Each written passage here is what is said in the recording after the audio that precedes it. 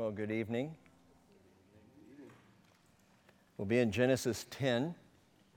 This is not what you would think of as a good chapter to come at when you're tired, because you may notice that we're going to deal with some genealogies in chapter 10 and 11. My goal is to get through both tonight. And 3 toldotes, all said. Sections of Scripture that, 20 or so years ago, I might have said, I'm not going to mess with that. But we are where we are. And I know I'm really building up all kinds of confidence in you for a very exciting evening.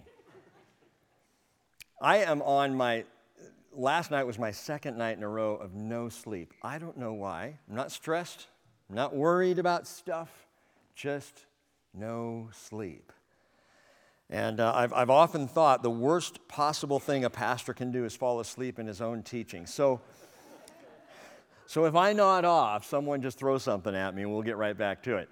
This is actually surprisingly not anywhere near dull, even though we're going to be looking at names and genealogies. In fact, what I think you'll discover is this is fascinating. It's remarkable, and it's not just fascinating to people who are into linguistics and the etymology of names, people who like to geek out on that stuff. If you're one of those, you're going to absolutely love this. But for all of this, what God does in inspiring Moses to write Genesis 10 and 11 is unparalleled. It is astounding, as with the rest of the Bible compared to any other works of man. But this is the toldote, the what became of the sons of Noah. If you look at verse 1, these are the records of the generations of Shem, Ham, and Japheth. The sons of Noah, and sons were born to them after the flood. So as we get into this, we begin with Japheth, the oldest. Then we'll go to Ham, the youngest. And then finally we'll come back to Shem, because once we get to chapter 12 of Genesis, we will hone in on the family line of Shem exclusively. That will then be the focus all the way through the rest of the book. But Father, before we go any further, we ask, Holy Spirit, that whatever I have down on my iPad, whatever is in the notes, whatever was intended, whatever I studied, Lord, I lay this before you. And I ask, Lord, that you would walk us through and lead us through this, and the things that are superfluous and unnecessary, Father, I pray that I would just skip over, and the things that are vital to our hearts and our relationship with you and our understanding of you and your way of doing things. Anything in this, Father, that will draw us near to the heart of Jesus, I pray, would you illuminate that and bring that to the forefront of everything else. And let this, Lord, again I pray, not be a study, but a time of worship and communion with your Spirit, a time of revelation and understanding. And I pray this in Jesus' name. Amen. Genesis 10 and 11 are what we call, actually Genesis 10 specifically is what we call the Table of Nations. I've mentioned this before, but Henry Morris in his book, The Genesis Record, said there is no comparable catalog of ancient nations from any other source. He says it's unparalleled in its antiquity and in its comprehensiveness. There's nothing in any other ancient writing discovered by archaeologists which is at all comparable in scope and in accuracy. It's remarkable that historians and archaeologists look at this, often will use this as pattern for digging and studying and understanding where we've come from. This cuts a wide geographical, racial, cultural swath from the distant west through Asia Minor up to Ezekiel's remotest parts of the north. We'll understand the people who went that direction, down through Iran, down through Mesopotamia, Iraq today, down through the Arabian Peninsula, finally into northwestern Africa. That whole entire region, we will see the sons of Noah and their offspring spreading out before us. Hebrew professor Robert Alter said this chapter has been the happy hunting ground for scholars armed with the tools of archaeology, and in fact, an impressive proportion of these names have analogs in inscriptions and tablets in other Near Eastern cultures. So the support for what we study and read here is found everywhere in different places, but none as comprehensive and specific and accurate as what we have right here. Bible scholar Albright said the table stands alone in ancient literature. Literally, it remains astonishingly accurate. And Bruce Waltke said the table represents God's broad concern for all peoples. That's why I'm calling this salvation to the nations. Because right here in chapters 10 and 11, we see God has an overarching view and a concern for all people to know Him, understand Him, to know we have a connection to Him. Now, 70 nations are listed in chapter 10.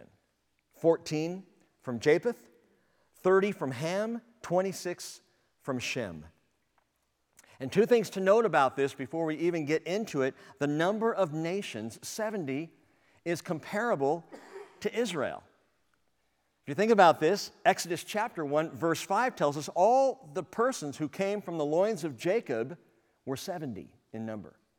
We'll see that when we get through this, that all of the people of the sons of Jacob that moved down into Egypt because of the famine that's in the land, 70 altogether. That's interesting. But there's another hugely significant point to this number 70. Keep your finger here and turn all the way over to the Gospel of Luke. Gospel of Luke.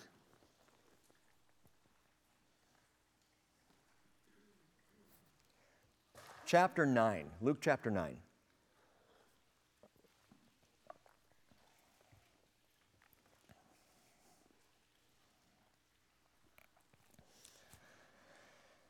Verse 57, Luke 9:57, as they were going along the road, someone said to him, that is to Jesus, "I'll go, I will follow you wherever you go." Jesus said to him, "The foxes have holes and the birds of the air have nests, but the Son of Man has nowhere to lay his head." And he said to another, "Follow me." But he said, "Lord, permit me first to go and bury my father." But he said to him, "Allow the dead to bury their own dead. But as for you, go and proclaim everywhere the kingdom of God." Verse 61, another also said, "I will follow you, Lord, but first permit me to say goodbye to those at home." But Jesus said to him, "No one, after putting his hand to the plow and looking back, is fit for the kingdom of God." Now, I start there because coming into Luke chapter 10, what you're seeing is Jesus has on his mind salvation, discipleship, following him at all costs, letting all other things fall behind you and keeping your eyes on Jesus, pursuing him. And then Luke picks up at the beginning of chapter 10 saying, "Now after this the Lord appointed," note this, 70 others. "And he sent them in pairs ahead of him to every city and place where he himself was going to come." 70. The number of the nations represented in Genesis 10, 70. Right? The number of people who came from the loins of Jacob, 70. Now, the number of people Jesus sends out ahead of him, and I guarantee you it was intentional. 70, not 72. And it wasn't because, as one suggested earlier today, that he got to 70, and when he looked at 71, he said, "No, I'm not sending you." 70 people he sent out ahead of him. Now, think about this, because in the timeline of Jesus' ministry, he had already sent out the 12. If you do a comparison between Luke and Matthew, we know that in Matthew chapter 10, verse 5, Jesus did what I call the first commission. That is, he sent out the 12, saying to them, "Do not go in the way of the Gentiles, and do not enter any city of the Samaritans, but rather go to the lost sheep of the house of Israel." Go to Israel. He sent the 12 to Israel. Now, in Luke chapter 10, he sends the 70. And the implication in the passage is that they were sent beyond the walls of Israel. By this point in his ministry, as he sends them out, he puts no restriction on where they are to go or who they are to go to. And it's more than that, because we see the number of disciples sent out comparable to the number of nations. Listen to the rest of this chapter. "And he was saying to them, the harvest is plentiful, but the laborers are few." Now we're not just talking about Israel proper, we're talking about the entire harvest. He says, "Therefore beseech the Lord of the harvest to send out laborers into his harvest." Go, behold, I send you out as lambs in the midst of wolves. A Jew would understand that has Gentile implications. Carry no money belt, no bag, no shoes, and greet no one on the way. Whatever house you enter, first say, peace be to this house. If a man of peace is there, your peace will rest on him. But if not, it will return to you. Stay in that house, eating and drinking what they give you, for the laborer is worthy of his wages. Do not keep moving from house to house. Whatever city you enter, and they receive you, eat what's set before you. Heal those who are in it who are sick, and say to them, the kingdom of God has come near to you. But whatever city you enter, and they do not receive you, go out into its street and say, even the dust of your city, which clings to your feet, we wipe off against you. Yet be sure of this, that the kingdom of God has come near. I say to you, watch this, I say to you, it will be more tolerable in that day for Sodom than for that city. And listen, woe to you, he says, Chorazin. Woe to you, Bethsaida. For if the miracles had been performed in Tyre and Zidon, north of Israel, Lebanon today, Gentile territory. If the miracles performed in Chorazin and Bethsaida were performed in that place, they would have repented long ago, sitting in sackcloth and ashes. It will be more tolerable for Tyre and Zidon in the judgment than for you. And I suppose that some of the 70 went up to Tyre and Zidon right on that word. Well, let's go there.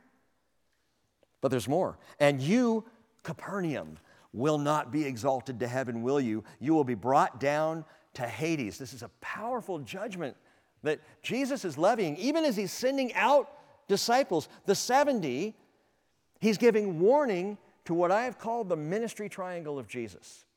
Chorazin, Bethsaida, Capernaum. These three villages, city villages on the Galilee or near to it. And we note in the Gospels that he went to those three more than anywhere else. More miracles were performed in those three cities than anywhere else. In fact, in all the Gospels, what you see is Chorazin, Bethsaida, and Capernaum, and Jerusalem. Those are the places Jesus did the bulk of his ministry. Now, he would fan out and go to smaller villages all around the Galilee region as well. But those three were primary. He poured it out there, and they rejected, and here he's calling them out. Why here? Why, Lord, are you calling them out here, even as you're sending out the 70? And I submit to you, it's because he was sending the 70 beyond Capernaum, Bethsaida, Chorazin. Sending them out beyond Israel itself. Tyre and Zidon, again, fully Gentile. And so the 70 here are sent out. Why do I point this out to you? Well, for one thing, because he sends the 70, and we know the 70 not only represent Israel, but represent the very nations. And Jesus sent the 12 first to the Jew, then the 70 to the Gentile, just as Paul said in Romans 1:16, I'm not ashamed of the gospel. It is the power of God for salvation to everyone who believes, to the Jew first, and to the Greek. I'm so thankful. I'm not Greek, but I am Gentile. And I am so thankful that the gospel went beyond Israel. God, from all the way back, has had his eye on the entire world. Salvation to the nations. And so the beauty in this number, going back now to Genesis chapter 10, the beauty is that it refers both to Israel and the nations, and that all the nations were to be future participants in salvation with the people of God. I think that's marvelous. Keep it in mind as we note these names and as people splinter out and head in different directions. This inclusivity, by the way, one more thing to note, this inclusivity was unheard of in ancient documents in the ancient world. If you go back and try and find a comparable genealogy or explanation of peoples, what we see is nation states kept records of their own and nobody else, except that they conquered somebody else. It was always all about us, our people, our nation. In the Table of Nations, this book we call Genesis in Torah, this Hebrew literature, this Hebrew inspiration, This deals with all the peoples on the planet. It goes way beyond Israel. And again, you won't find that anywhere else. Psalm 33:12 says, "Blessed is the nation whose God is the Lord." Whether that nation be Israel or America, the nation is blessed whose God is the Lord. So, the table of nations. It begins now with Japheth. And in verse 2, the sons of Japheth were Gomer and Magog and Madai and Yavane and Tubal and Meshech and Tiras. And the sons of Gomer were Ashkenaz and Riphat and Togarmah. The sons of Javan or Yavin were Elisha and Tarshish and Kittim and Dodanim, which is also Rodanim. From these, the coastlands of the nations were separated into their lands, and everyone according to his language, according to their families, into their nations. These are the sons of Japheth. This is a brief part of the Toldot. But he's talking about those sons of Japheth who would head west and north and away from where they originated, that is the mountains of Ararat. So they're north of or near to Israel, but in the eastern area of Turkey. Now they're going to head to the north and over to the west. These are the people of Japheth. Note that it says, from these, the coastlands of the nations were separated. The word coastlands in the Bible, it's a biblical way of referring to the distant lands or islands. Sometimes Bibles will say islands, but it's not just islands. And it's not just lands that are right along the sea. It's distant. It's far away. And speaking to those, or of those who go to the far west, to the Aegean, the Ionian, the Sardinian seas, reaching all the way to Spain, the people of Japheth. Isaiah 41 verse 5 says, "The coastlands have seen and are afraid. The ends of the earth tremble, and they have drawn near and have come." Now in this, I want to point out a few names. Gomer is not Pyle. Different Gomer. From Gomer came the Cimmerians or the Cimmerians. That's the Indo-European people. And they're the ones who began north of the Caspian Sea and ultimately were driven out by the Scythians, who were Russians. Gomer's sons, in verse 3, you'll note this. Gomer's sons, one of them is Togarmah, settled in Turkey.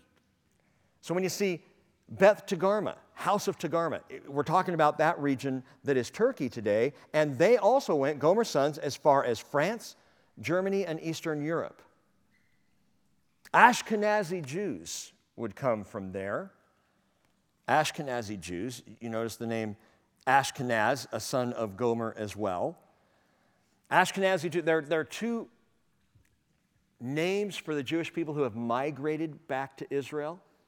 If you go to Israel, you'll hear this mentioned probably more often than once, but you all should have some sense of this. There's Ashkenazi Jews and there's Sephardic Jews. And we know from this table that the Ashkenazi Jews came to Israel from the west. So they were out to the west among the people of Japheth, and they would come back in. So they were dispersed, driven out, but they come back from that region, so they're called Ashkenazi Jews. Ashkenazi is where we get the language Yiddish, which is Germanic Hebrew in its dialect. So Ashkenaz. Magog is on this list. Magog should be familiar, especially if you're a student of prophecy. Magog is the Scythians. Ultimately, again, north of the Black Sea, the Russians. And it's Russia today.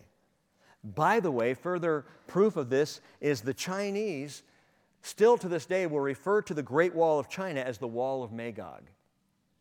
Because the first threat against China, the first reason the wall began to be built was in defense against the Scythians, who would later be the Russian people.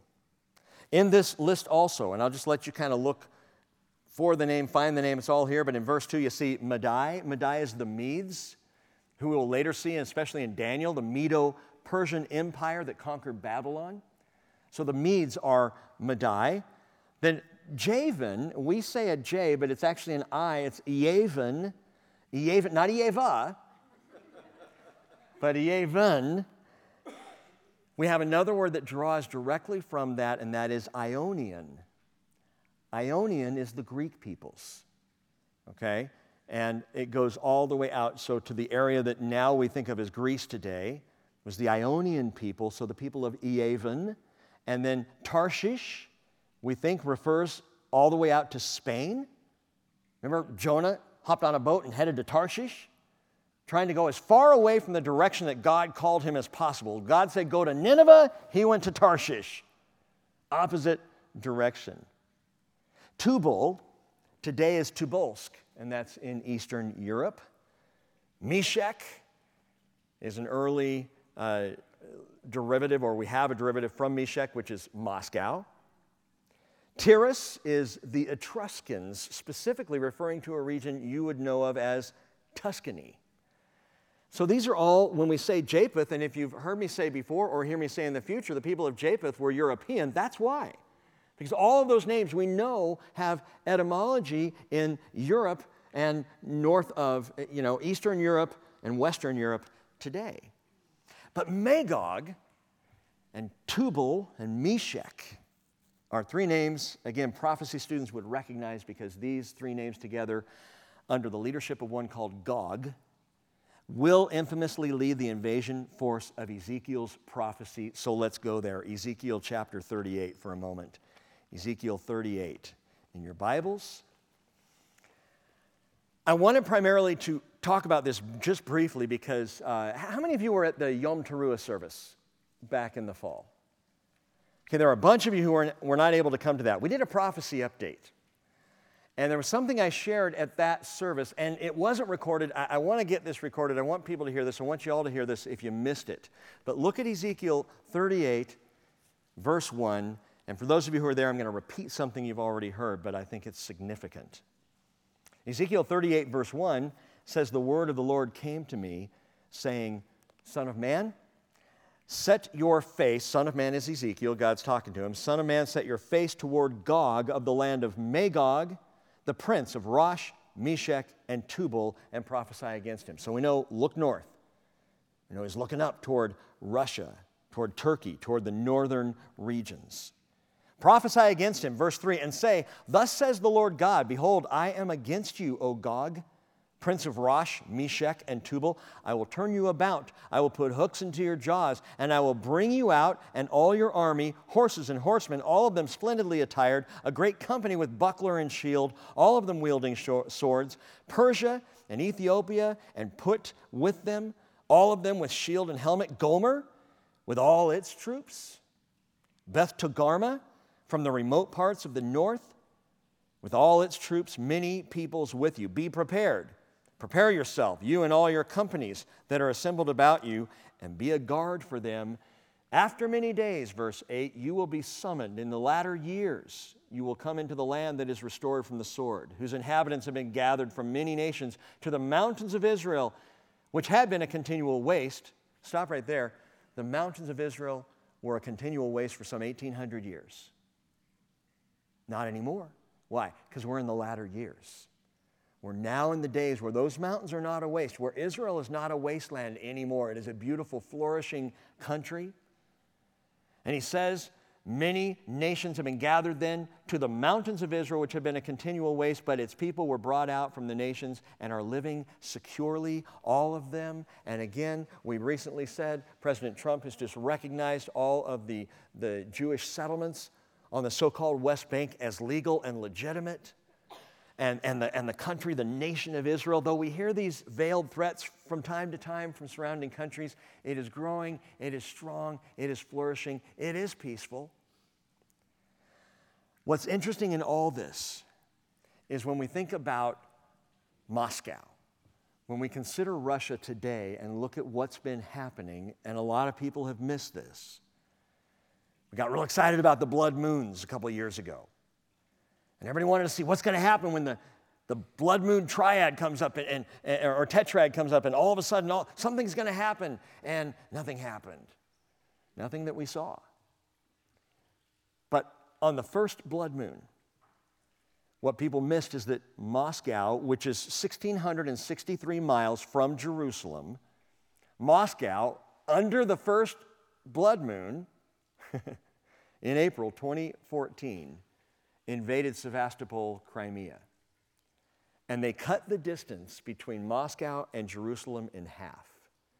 So that once they came to that point, now they're only 892 miles from Jerusalem. Now remember, the prophecy is Gog of Magog and Meshech and Tubal and Russia in the north, leading a coalition in an attack upon Israel, Ezekiel 38. And Russia's made a move, but they didn't stop there. In September 2015, Russia moved down into Latakia, Syria, just 261 miles from Jerusalem. Since then, they have moved down very securely into Damascus, which you can see from northern Israel. You can stand and look out, and you can see Damascus right on the horizon. And Russia is there, and Russia is currently holding all of those strategic positions. Sevastopol and Latakia and Damascus. Damascus is 135 miles from Jerusalem. We could drive down to Olympia, and it would take us longer. And what's interesting to me is if you map it out, and this is what we shared in the prophecy update, if you map out Russia's movements, that three-stage movement, and follow the path that they took, that they would have had to have taken to get there, it looks like a giant fishhook. I mean, vividly. And Ezekiel 38, verse 4, God said, I will turn you about and put hooks into your jaws. And I will bring you out and all your army, horses and horsemen, all of them splendidly attired. He's going to bring you down. He's got them hooked. Russia is hooked. And I look at these things and I think, wow, that's fascinating. Things seem to be lining up. Someone say, oh no, are we on the verge of this Gog-Magog invasion? Is that threat there? The threat's there. I remind you that the war against Israel will end up with a devastating, the Bible says, supernatural intervention, where all those attacking Israel will be wiped out in the mountains of Israel, will never even get to Jerusalem. And this is going to happen, and when I study this, and I've been looking at it for years. We've talked about this for years. Will we be here? I hope not. I don't think so. My personal view is that we're already going to be caught up, so we're not going to see this, but it could happen right before. It could be kind of a precursor because there are several things connected timing-wise. We know that the weaponry used in this invasion is going to burn for 7 years. Well, how long is the tribulation? 7 years. So there may be a parallel there. I don't know. But the church is either going to be caught up right before or right after. I don't know if we'll see it. The point is, Isaiah chapter 60, verse 12 says, the nation and the kingdom which will not serve Israel will perish, and the nations will be utterly ruined. One of the most important things an American citizen can do is support Israel, because the nation that does not will perish. That's not my word. That's God's word. That's the Bible. So go back once again to the Toldot of Shem and Ham and Japheth. And we see all of these sons of Japheth, which includes Russia to the west, to the north, and then out to the west, all included in this. And verse 6 picks up, now the sons of Ham were Cush, Mitzrayim, and Put, and Canaan. The sons of Cush were Seba and Havilah and Sabta and Reama and Sabtika, and the sons of Reama were Sheba and Dedan. Geographically speaking, Ham's sons from verses 7 through 20, which we'll check out more closely in a moment, settled the regions of Canaan and Israel, and then south into Africa. Okay, so Canaan, that son's going to stay right there in the land that ultimately God is about to give to Israel, right? They stay there, but these sons of Ham will stay there and then head south. So not going up, not going west, not going east, some do, but mostly heading down south, the family of Ham. Cush is Ethiopia. Cush's sons, Sheba, Havilah, Sabta, Sabtika, Reama, and the sons Sheba and Dedan settled Arabia from the south up. In fact, if you read those names, it really starts from the southern tip of Arabia and heads north by name. Right, it marches right up to the southern part of what's the land of Israel today. These are not, note this, these are not Shemitic people. They're not of Shem, they are of Ham. They are Hamitic people. And I point that out because much of this region that was settled by the Hamitic people is Muslim today. Don't immediately assume that if someone's Muslim, they're Arabic. They're not necessarily. Now, a large swath of Arabic people are Muslim by religious decision, by religious upbringing or choice, but to be Arabic doesn't automatically mean Muslim. We're talking not culturally now, but religiously when we talk about Islam and the Muslim people. So the Hamitic people settled down through much of this region. You get down to south of Saudi Arabia, we think of Saudi Arabia as, well, that's purely Arabic. Not necessarily. Some was conquered later on. But as you head further and further down south, you get more into the Hamitic people down that way. Are you with me? Are you awake? Just check it. Put became Libya. No offspring are listed for Put. Mizraim is Egypt. And from here, what I want to do at the end of verse 7, I'd like you to skip down to verse 13 for a moment. Verse 13, Mizraim, talking about him, became the father of Ludim and Anamim and Lahabim and Naphtuhim. Let me give you a little piece of advice when you're studying the Hebrew Scriptures. Anytime you see the I-M ending to a word, it's im. It's not im. There are no seraphim. There are seraphim. There are cherubim. And when you see that I-M, it typically is a plural form of the word. So it's a plurality. When we talk about the cherubim, it's always more than one. There's never a singular cherubim. There's more than one. Even though the singular cherubim has 4 faces, but let's not go there now. So you've got this im meaning a plurality of individuals, of people, and that's what we're seeing here. You get to verse 14, and you have Pathrusim and Casluhim, from which came the Philistines, and Caphtorim. This is important. These 3 sons, here in verse 14, of Mizraim, they were down Mizraim, which is Egypt, but these 3 sons, who we note here again in verse 14, Pathrusim, Casluhim, and Caphtorim, these 3 got on boats, sailed away from Egypt, and ended up settling the Isle of Crete.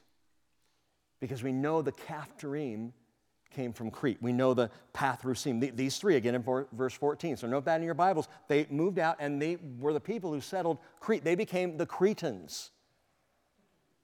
Now, there's Cretans, which is a different word. That's with an I, and that's someone who you don't really want to have a conversation with. Kind of an imbecile. Cretans are simply those who lived on the Isle of Crete, and that's the people mentioned there in verse 14, Pathrusim, Casluhim, and Caphtorim. Why does that matter? Because note what it says, from which came the Philistines. Here's where the table is instructive to us and important. These people sailed from Crete back across the Mediterranean Sea and settled on the west coast of Canaan. They are not Shemitic people. They are Hamitic people. They're not Shemitic in that they're neither Jewish nor are they Arabic. So today's Palestinians are Arabs. So today's Palestinians cannot be the ancient Philistines who came from Crete. I understand this runs completely against the political current, but they can't be related to the ancient Philistines as their exploitational leaders claim. Yasser Arafat was the first one to claim that in the 1960s. It was not even among Arabs. The Arabs didn't claim they were ancient Philistines. The people living in Gaza, Arabic peoples, the people who were living on the West Bank, they didn't see themselves as ancient Philistines. They were Arabic. They knew they were Arabic, in fact, primarily Jordanian. And they became refugees after the War of Independence and then after the 1967 war, the Six-Day War of Israel. They became refugees, and Yasser Arafat brilliantly began to say, we are the ancient Philistines. We were here before Israel. And that lie has been bought today. But today, the residents of Gaza and the West Bank are primarily Arabic, aside from the Israelis who live on the West Bank. They are of Jordanian descent. They are not ancient Philistines. The ancient Philistines were wiped out. Why is this important? I'm going to read you something real quickly that I ran across after all my notes were all done, and I found this, so I just stuck it on my phone. Slavoj Zizek. Sounds like a name that should be in our list, but this is a journalist for the Independent UK. All right, and in an op-ed that he wrote, just listen to this, he said the op-ed is entitled, "There is no conflict between the struggle against anti-Semitism and the struggle against Israeli occupation." That's the title of it. That's why it caught my attention. He said, listen to this, the trouble with Jews today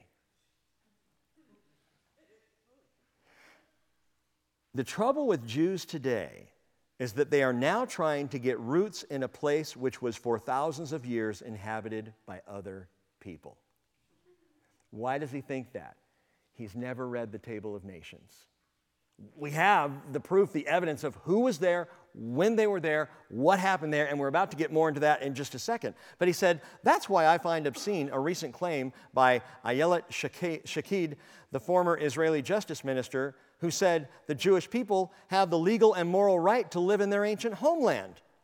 To this, Zizek responds, what about the rights of the Palestinians? Why would he claim the Palestinians have right to the land? Because he believes the lie that they're ancient Philistines who preceded the Jewish people. They're not. They never have been. Now, as long as we're here, look in verse 15 at Ham's youngest. So let's stay right there, Canaan. Canaan became the father of Zidon, his firstborn, and Heth, and, note this, the Jebusite and the Amorite and the Girgashite and the Hivite and the Arkite and the Sinite. The Sinite is the ancient Chinese, if you want to note that. And the Arvadite and the Zimmerite and the Hamathite, along with the Apatite and the Overbite and the Cellulite, the Frostbite, and the Impelite, I think are part of that group as well. It continues in verse 18 saying, and afterward the families of the Canaanite were spread abroad. Now note this, it's important to get. There are so many things in this genealogy that are just more than names. See, this says the Canaanite were spread abroad. If I read that from an English perspective, my assumption is, oh, well then they didn't stay there, they spread out, kind of like the people of Japheth or perhaps the Hamite. They must have headed in different directions, right? They were spread abroad. This is where being able to look up Hebrew words is such a benefit. Spread abroad is naputsu, and it literally translates scattered as in broken or smashed pieces of pottery. The Canaanites were smashed to pieces, is how that could read. They were scattered abroad. They were scattered out. Cheryl and I, in a several years ago, were with a tour guide. This is pre-Roni days. And he took us out to see, where was it we went? On the West Bank. I'm mind-blocking because I'm tired. You remember he took us out there? Yeah, and it was where the tabernacle rested. Shiloh. Thank you. Shiloh. And he took us out to Shiloh, and I remember walking out to the place where they believe, and there's really strong evidence for this, that the tabernacle, that's where the tabernacle rested in Shiloh. It's this tableland out there. So we're walking out, and as we walk, it's crunch, crunch, crunch under our feet, and we look down, and there's bits of pottery everywhere. And he said, this is typical of a archaeological dig in Israel. They begin to dig, and suddenly pottery just starts to get unearthed because it breaks, obviously, very easily. It gets smashed up over time, but it remains. And so you've got these little bits of pottery, and he began picking them up and said, you can look at these, and there's so much they can tell you. Here's a handle. He picked up a handle from pottery. I don't know how old it was. Smashed like pieces of pottery, scattered like pieces of pottery, and that's what we're told happened to the families of the Canaanites. They would be smashed and scattered. Why is that important? Well, if you look back at Genesis chapter 9, verse 25, you hear Noah say, cursed be Canaan. Cursed be Canaan. The children of Israel reading Torah, hearing Torah read, understanding this. They're going through Genesis 10. They didn't skip from Genesis 9 to Genesis 12 like so many Christian pastors. They paused, they listened, and they would begin to understand there was a curse on Canaan, and now Canaan is going to be scattered in a brokenness. And they would begin to understand now as they're coming to the promised land, which we'll see in the beginning of Exodus, they begin to understand God's wheels of justice began moving a long time before, very slowly. The Lord told his people ahead of time, indicated to his people ahead of time, these people, Canaan, are going to be smashed. They're going to be scattered. In fact, if you skip over to Genesis 15, which I know we're going to come to quickly in a matter of weeks here, but Genesis 15, verse 18, note what God says to Abram, to your descendants I have given this land. I would like to go look up, what's the guy's name, Zizek or whatever, the op-ed columnist. I'd like to just quote to him Genesis 15, 18, which tells us, God said to your descendants, I have given this land. Who gets to decide who lives in the land that we call the land of Canaan? Who gets to decide who lives in Israel? I've given it to your descendants, Abraham, God promises. From the river of Egypt as far as the great river, the river Euphrates, and right there is how we encapsulate 300,000 square miles. And he says the Kenite and the Kenizzite and the Cadmonite and the Hittite and the Perizzite and the Rephaim and the Amorite and the Canaanite and the Girgashite and the Jebusite and the Flashlight and the Termite. God said all these people who are living here right now, it's not their land. I have given it to you. I have given it to Abraham, and all those people would be scattered, would be smashed, would be broken to pieces. Exodus 34:11, be sure to observe what I am commanding you this day, God said. Behold, I am going to drive out the Amorite before you, and the Canaanite, Hittite, Perizzite, Hivite, and Jebusite. And for those who say, I think God's judgment of the Canaanites is too harsh and unfair, listen. From Abraham all the way to Moses, Canaan and the people of the land of Canaan and the people who settled there, all the ites that we've been looking at, had over 400 years to repent of their sin-saturated culture. We don't know what prophets were sent. We don't know what conversations were had. Because we're focused on Abraham and the people of Israel. We're going to follow their story. But for 400 years, the Canaanite was in the land exercising brutal child sacrifices. Sexual depravity, nearly unparalleled, although America's on its way. Pagan idolatry, and all this went on. God waited 400 years. How long would you wait before judging such sin sickness? And then he sent Israel to be his sword of divine judgment. Now, there's one more son of Cush that we have to deal with. I promised you on Sunday that we would. Go back to Genesis chapter 10, verse 8. Slide back there. Now, Cush became the father of Nimrod.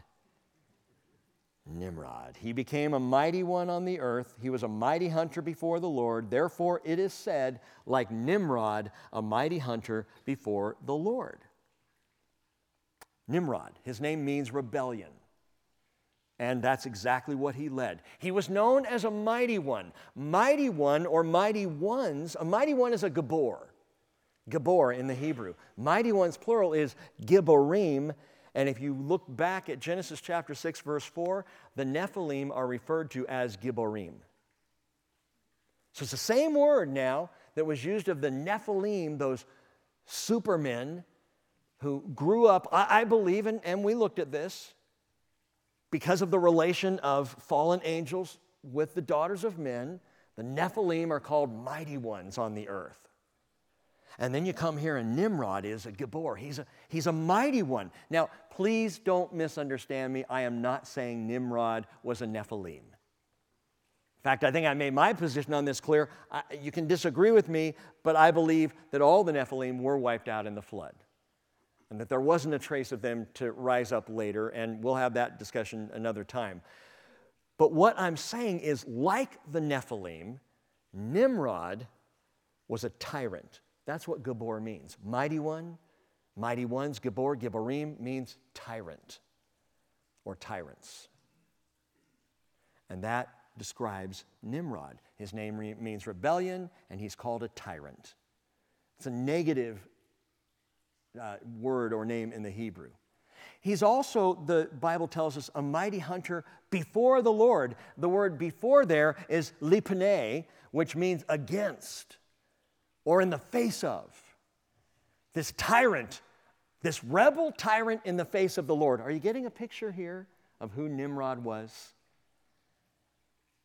Got all up in the face of God.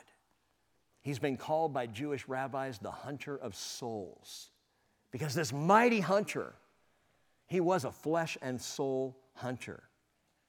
By the way, the pagan king of the gods and the patron deity of Babel had a name that you may have heard at some point in your school years, the name of Marduk. The god Marduk, god of gods. You know where Marduk comes from? Its etymological background is Nimrod. Marduk comes from Nimrod.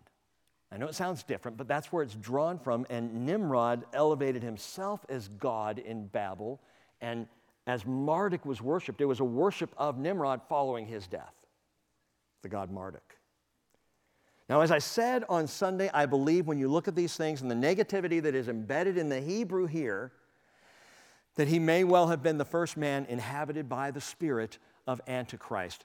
John said, 1 John 2:18, children, it is the last hour. Just as you have heard that Antichrist is coming, and even now that many Antichrists have appeared, from this we know it's the last hour. Who is the liar but the one who denies that Jesus is the Christ? Now understand, to deny that Jesus is the Christ can be done a couple of ways. One way is just to say, I don't believe Jesus is the Christ, so you're denying that. Another way is to set yourself up as the Christ. Be careful, because by considering yourself the Savior of your own life, you're denying Christ.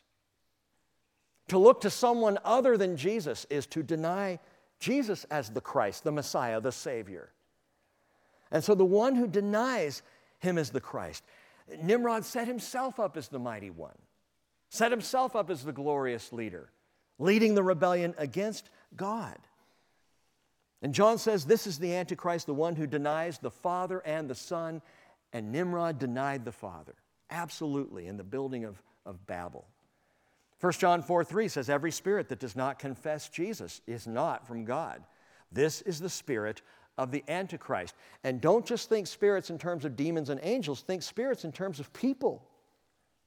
Because those who deny Jesus, those who will not confess Jesus, are not from God. And you know, there are a lot of Christians who spend a lot of time listening to people who don't confess that Jesus is of God, giving a lot of credence to people who write brilliant books and literature and who teach well and who seem to have wisdom. We'll listen to them on the airwaves, and yet they deny Jesus is from God. Why are we even listening to such a one? But he says, this is the spirit of Antichrist, of which you have heard that it is coming, and now it is already in the world. So here's the thing to understand about Antichrist and the spirit of Antichrist. Antichrist will be a man, but there is an Antichrist spirit, as John makes very clear in his letters, and that Antichrist spirit is past, present, and will be future, at least until he is thrown into the lake of fire. He has existed for a long, long time, and some like to say this, and I would agree with this, that Satan, not knowing when God's Messiah would come, had to in every generation be ready to go. So the Antichrist spirit was ready to go, ready to tag whatever individual Satan would deem appropriate at that time. And we've seen many Antichrist representations throughout history, people who set themselves against God, set themselves against Israel. And I'm just telling you tonight, Nimrod is the first. Verse 10 tells us the beginning of his kingdom was Babel and Erech and Akkad and Calneh in the land of Shinar. From that land he went forth into Assyria and built Nineveh and Rehoboth-ur and Calneh and Rezin between Nineveh and Calneh, that is the great city. This should tell us something.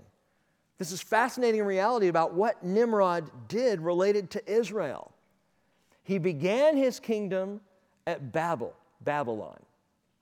And from there he went into Assyria and built Nineveh. Do you see? In 722 BC, Who destroyed northern Israel? Assyria. Nineveh came down and wiped out the northern kingdom, hauling them off across the desert, by the way, with fish hooks in their jaws. And then in 605 BC, Babylon came across and invaded Judah. And in 586, destroyed Jerusalem, razing the first temple to the ground in ashes. What I'm telling you is Nimrod was the founder of Babylon and Nineveh, the two great cities that came against God's people. That's what an Antichrist spirit would do. They became, Babylon and Nineveh, the point of the shaft of the satanic spear of Satan's diabolical, genocidal plan to exterminate the Jewish people and to destroy God's plan of salvation to the nations. By the way, Nimrod married another rebel, one not unlike himself. You all know, we've talked about her recently, the mother of pagan idolatry.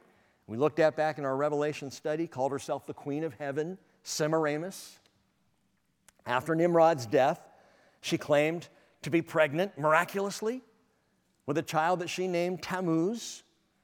And I'm not going to get into the whole story tonight. We're too close to Christmas, and I don't want to ruin it for you.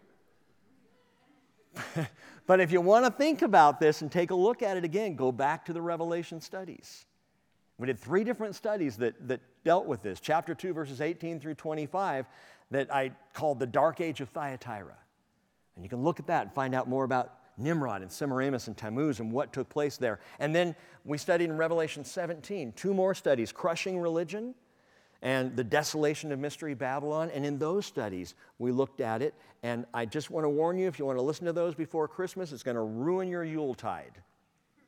I'll leave it at that. But remember in all this that Satan is standing front and center. Remember that Satan is the one who is the recipient of another curse, not the curse of Canaan, but the curse that God brought right into the garden. Genesis 3:15, I will put enmity between you and the woman, between your seed and her seed. Remember the proto-evangelicum? And so Satan, hearing that curse, knew that there was going to be a seed of woman that would crush his head. And from that point forward was looking to crush the seed of woman, looking to destroy the plan of God. And Nimrod was ripe for the picking.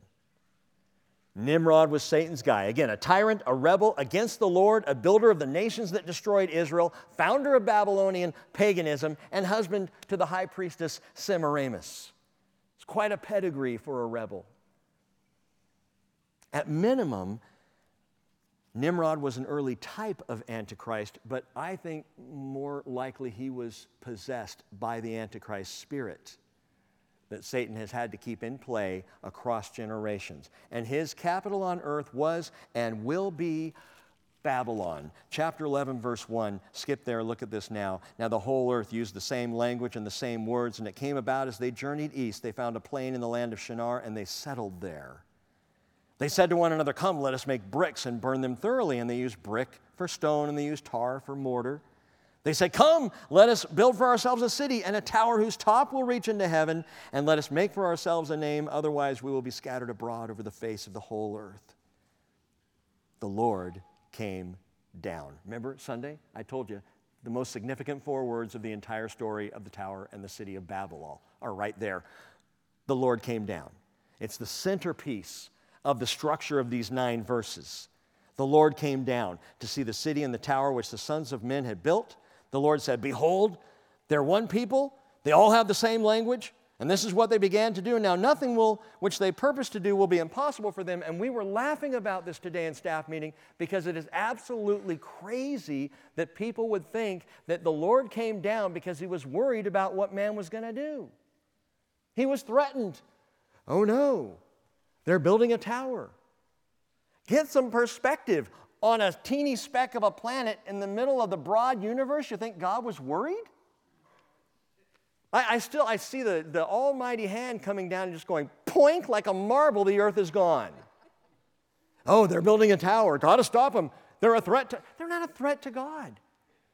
And what I pointed out Sunday, and I hope you heard, is the reason the Lord came down is because the Lord is full of love and compassion and grace.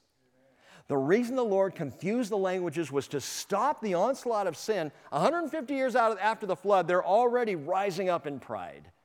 They're already right back to the same stupid human tricks.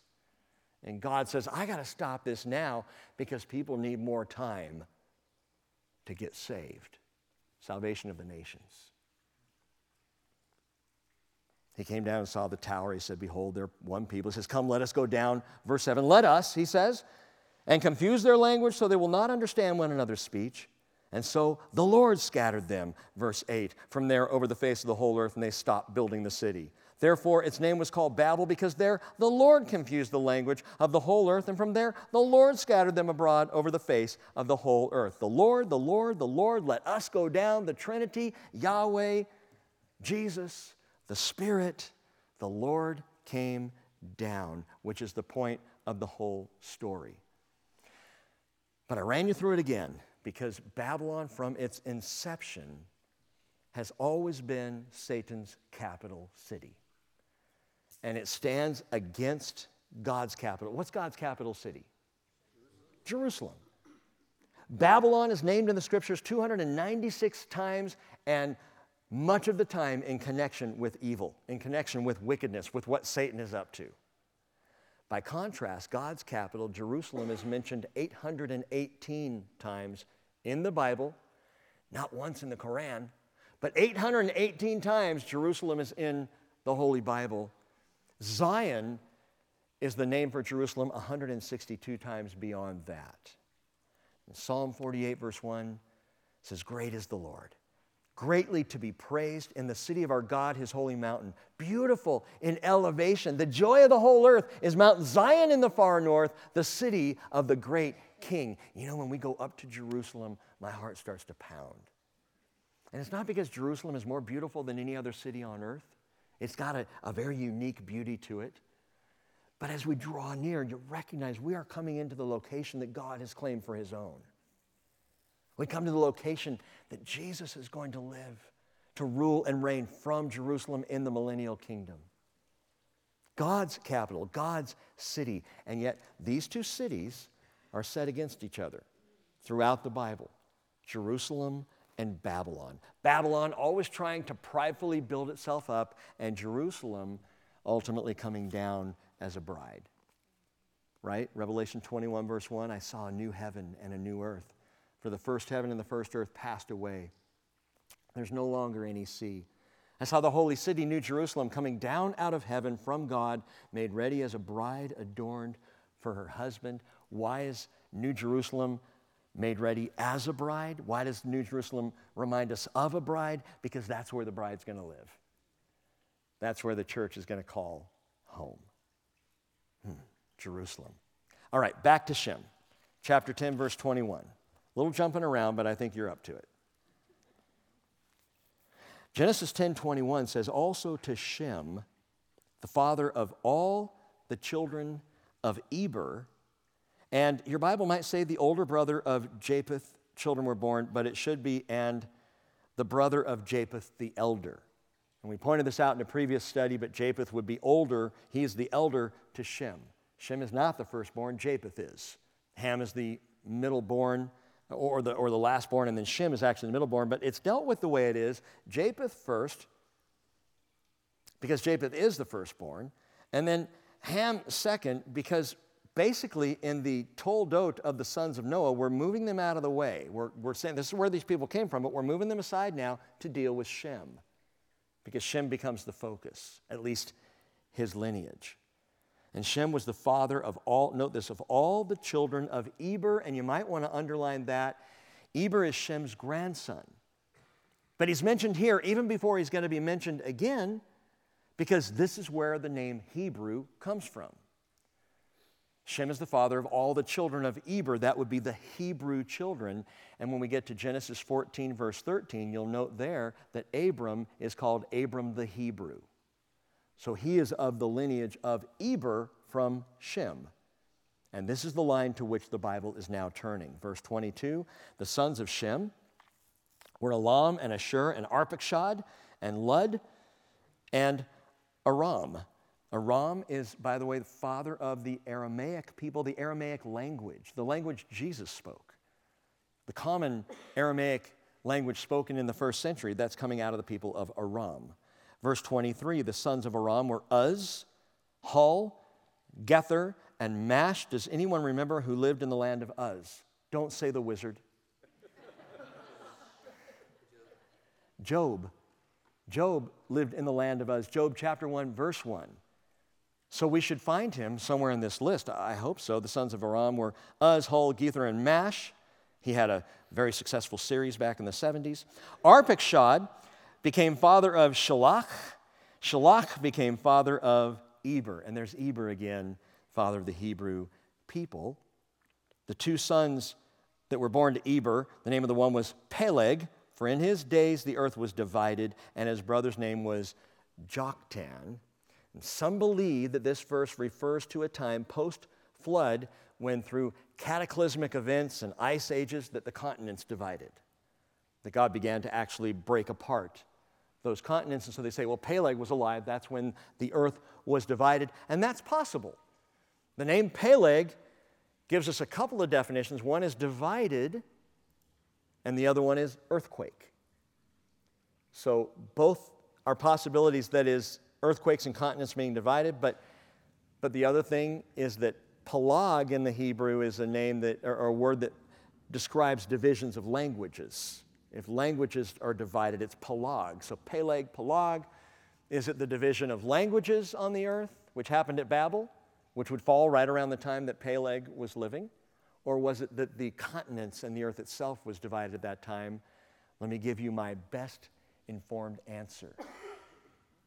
I don't know. I don't know. I wasn't there. But it could go either way.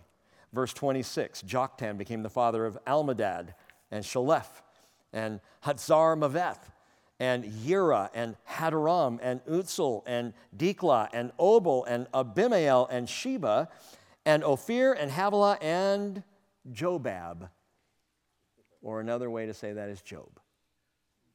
So conservative scholars, and I agree with them, believe that this is Job that we're talking about here. Job from the land of Uz.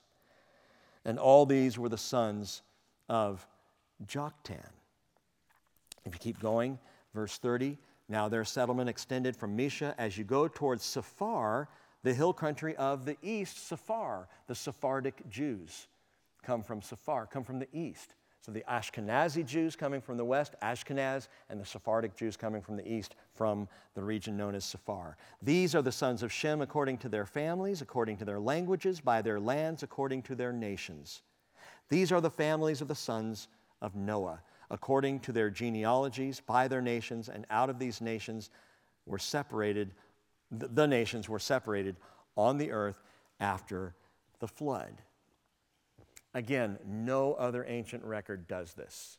None even come close. But now, after the side trip to Babel, there in the first 9 verses of chapter 11, we're going to come to the next toldot in Genesis, which is the toldot of Shem. The fifth is the toldot of Shem. The fourth was the toldot of Noah's sons. Remember, I told you what toldot is. It's the what became of. So now we come to the what became of Shem. These are the records of the generations, the toldot of Shem in verse 10. Shem was 100 years old and became the father of Arpachshad 2 years after the flood. And Shem lived 500 years after he became father of Arpachshad, and he had other sons and daughters. Arpachshad lived 35 years and became the father of Shalach. Arpachshad lived 403 years after he became the father of Shalach, and he had many other sons and daughters.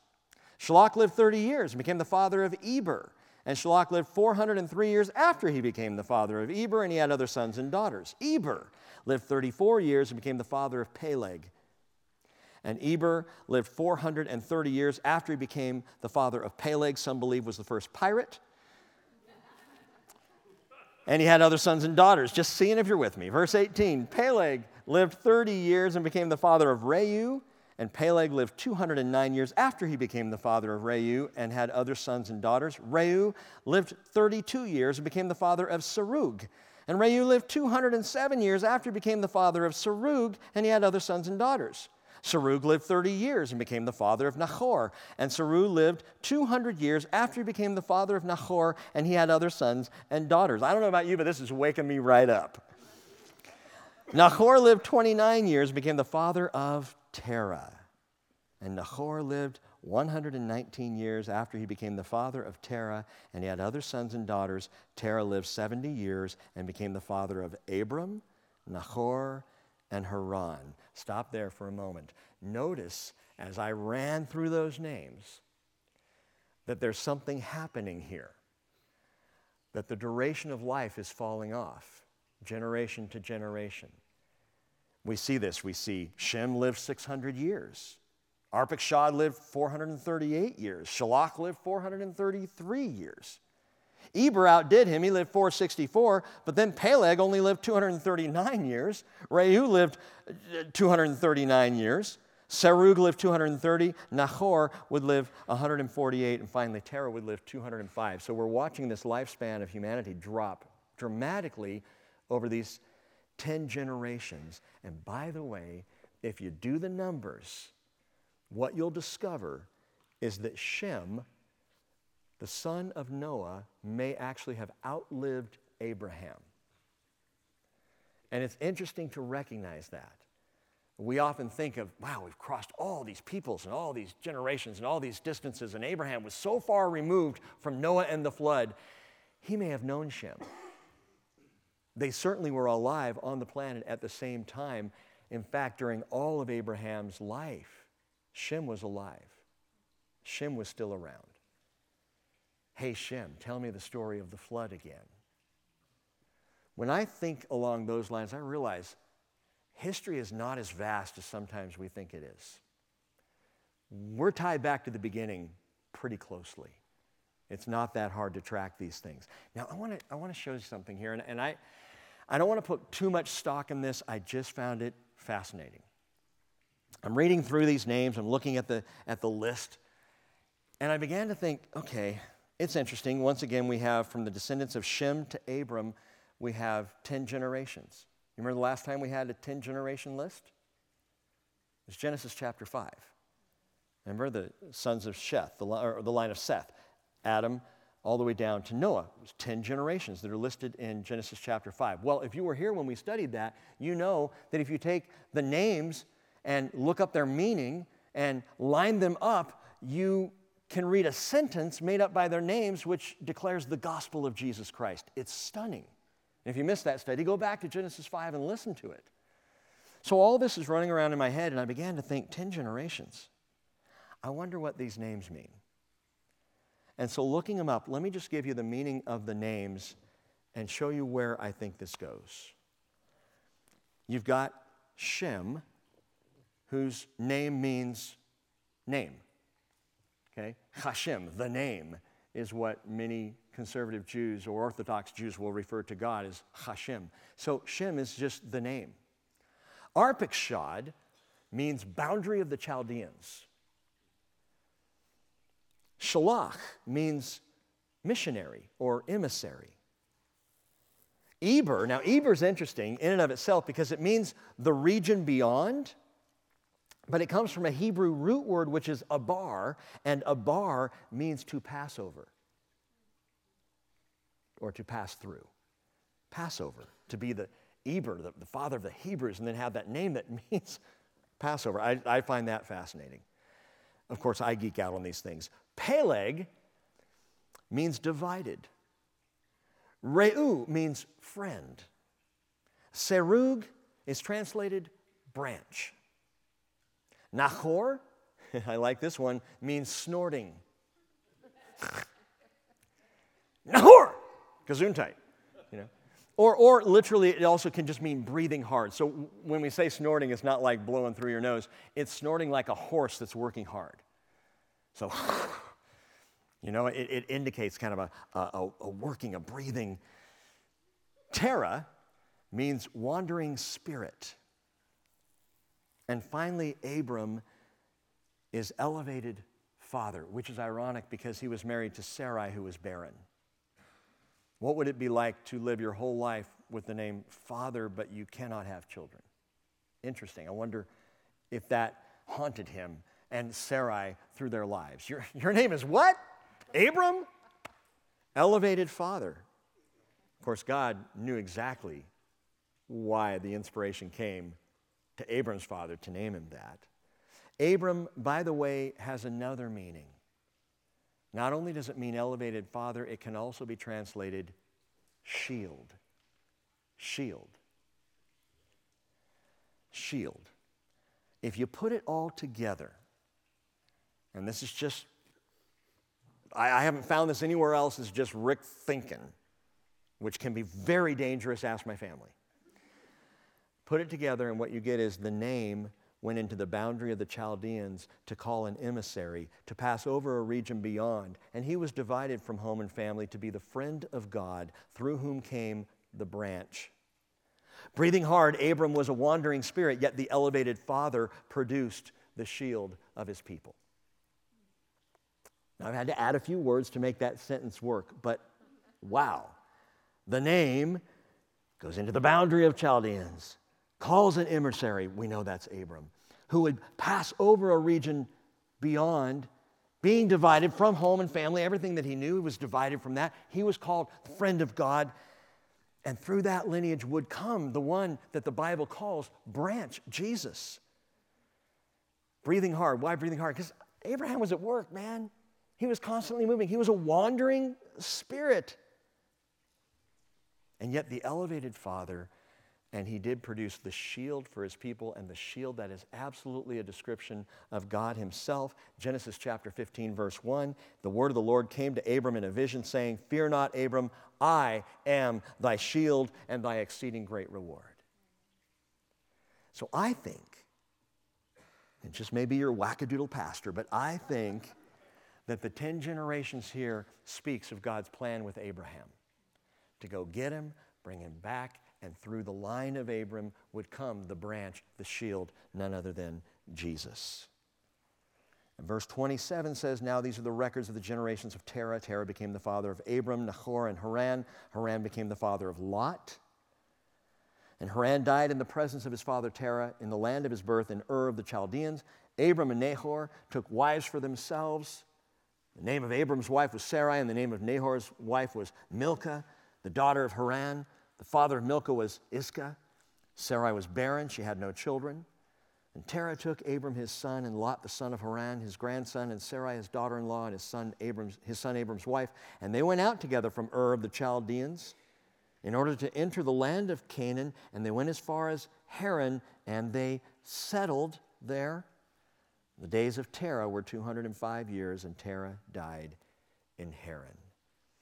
Now, this is the 6th toldot of the Genesis record, and we're going to come back to it on Sunday. But I want to leave you with one final thought before we pass out test papers for a brief quiz on all these names. We've come to Abram. We have traveled in these first 11 chapters 2,000 years. We come to Abram, it will be another 2,000 years to Jesus. Since Jesus, it's been 2,000 years. There's a pattern here, folks. Having been here roughly 6,000 years, at least from the beginning of Scriptures and as explained in the Bible, which I just take at face value, we're on the edge of the 7,000th year, which I believe we will recognize in the millennial reign of Jesus Christ. And then you get to the 8,000th year, which we won't even get into. We're going to head right on into eternity because the number 8, that indicates the infinite. But for all of that, what's interesting to me about Abram as we get into his story, and we'll begin on Sunday to really look at Abraham, I just want to tell you ahead of time, don't expect him to be a shining star. He's not. He's a good guy, but he's tarnished. But there's something unique about Abram in all of the Bible, a description that's given to him. It's not man of righteousness, though some would call him that. It's not father of the faithful, though some call him that. The very best thing that I can tell you about Abraham is this: he comes to be called the friend of God. the friend of God. 2 Chronicles 20, verse 7, did you not, O our God, drive out the inhabitants of this land before your people Israel and give it to the descendants of Abraham, your friend forever? Isaiah 41, verse 8, but you, Israel, my servant, Jacob, whom I have chosen, descendant of Abraham, my friend, God says. And Yaakov, James chapter 2, verse 23 says, the scripture was fulfilled, which says, and Abraham believed God, and it was reckoned to him as righteousness, and he was called the friend of God. 3 times in the Bible, Abraham is referred to as the friend. It is the best title for Abraham, friend. The friend of God. Are you a friend of God? Do you think of yourself that way? Disciple, student, follower, studier, one who bows before, and all that is good, important, but do you ever stop and go, wait, I'm the friend of God. I'm one of his friends. The best line in Have Yourself a Merry Little Christmas, my opinion, is the line that sings, faithful friends who are dear to us gather near to us once more. I just love that. There's something homey and warm and loving about that. Faithful friends who are dear to us. Many of you are faithful friends who are dear to me. Some of you are not. No, that's not what I'm saying. It's not what I'm saying. But you understand, many of us have that. We've got the faithful friendship going back years and years. I'm looking at Russ over here, and Russ and I go back pre-bridge by 4 years. We've been friends for 20 years, bro. That either says Russ is incredibly patient, or I am. I don't know, one of the two. Faithful friends. I mean, I love when the Bible takes all of the grandeur and the glory and the names and the meanings and all the stuff, and then we just narrow down and we land at Abram, friend of God. He's just a friend. By the way, one of the worst lines in Have Yourself a Merry Little Christmas is, if the fates allow. Who wrote that? The fates allow. It's stupid. The table of nations in chapter 10 indicates the Lord God's intentional invitation to salvation in Jesus Christ. Why? So that we could, like Abram, be his friends. Friends of God. And the Toldot of Shem that we read in chapter 11 draws a straight line to the righteousness in Christ. So we've got salvation declared for the nations, righteousness through the line of Shem in Jesus. Why? Because God saves and God makes righteous so that, like Abraham, we can be his friends. And if you're uncomfortable with the idea of being friends with the Creator God, listen to Jesus, who said, no longer do I call you slaves, for the slave does not know what his master is doing, but I have called you friends. Father, that is amazing to me. To be a friend of God. Wow, thank you, Lord. Thank you for friendship. For relationship.